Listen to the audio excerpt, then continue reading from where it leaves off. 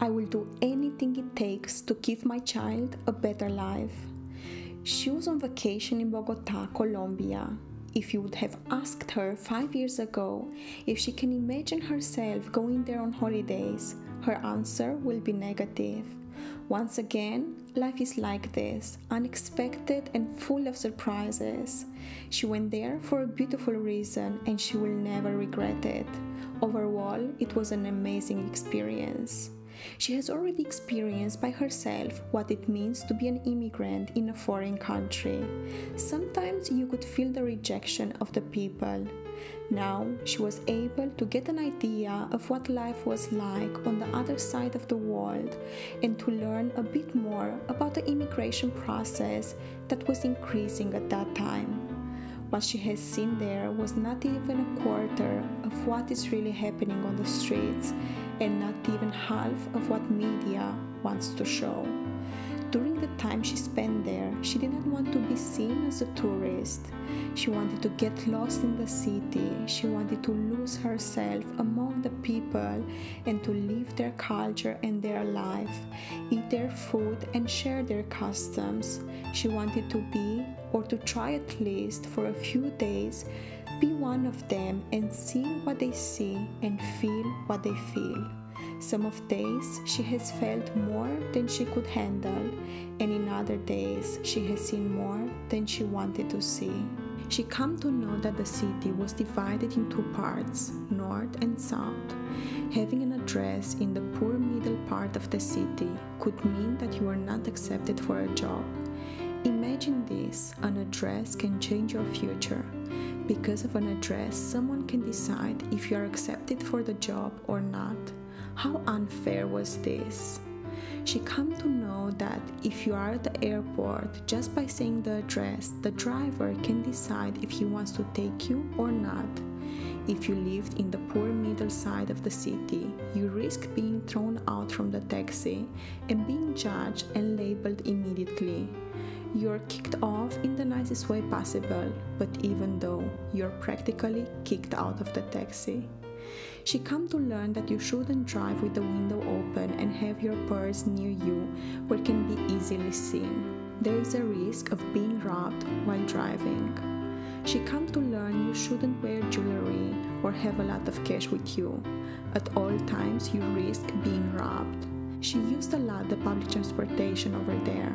She was trying to have the routine of a person who depends on public transportation. Every day, every hour, and on every corner, you could see immigrants and also locals trying to earn decent money by selling useful stuff on the buses and on the streets.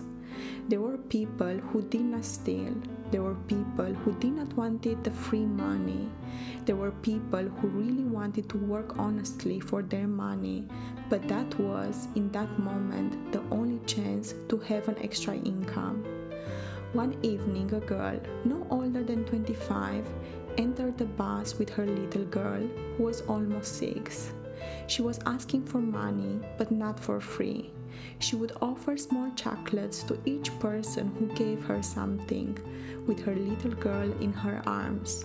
She was telling her story that brought her there from Venezuela, her desire to build a better future, not for herself, but for her little daughter. She was sharing, almost in tears, her broken soul to some strangers in the hope that she will be able to make enough money to have one more night a roof over her daughter's head. You could hear her shaking voice. You could see her lost pride. You could feel her sadness and helplessness. And her story is just one of thousands who took the same path as she did, leaving their country behind because they felt no opportunity for a better future. They did not even see a future there. She will leave Bogota and return to her life and comfort in a few days. She had a roof over her head, and she had a place which she called home. And most important, she had always had a plate of food to eat. That mother instead will stay there and continue to fight for her daughter. That mother will continue to go from bus to bus, from subway to subway, to offer her sweets to people who will show mercy for her and give her some coins. That mother will do everything it takes to assure a better future and will continue to fight because behind there is nothing left to return to. I am here right now, in the same crowded corner of town, in the same cafe. I have no idea about what is happening in the world. Why have I written on this topic? In word, I know the reason, and everyone reading this will find their own connection related to immigration. In a society where, depending on your address is, you can be immediately rejected in so many ways and in so many aspects. In a society where the people desire to work and they are offered no possibility. In a society where the system is not with you, but against you.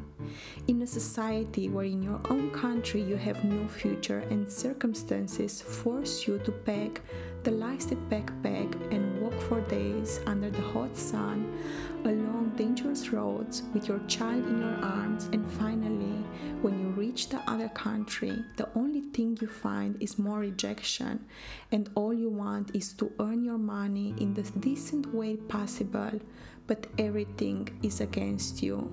Where all these things are happening, we still wonder why the rich are getting richer and why the poor people are getting poorer. I have no idea of the whole situation. It's just a short story in a million. But one thing I know for sure, we are happy and we don't know it.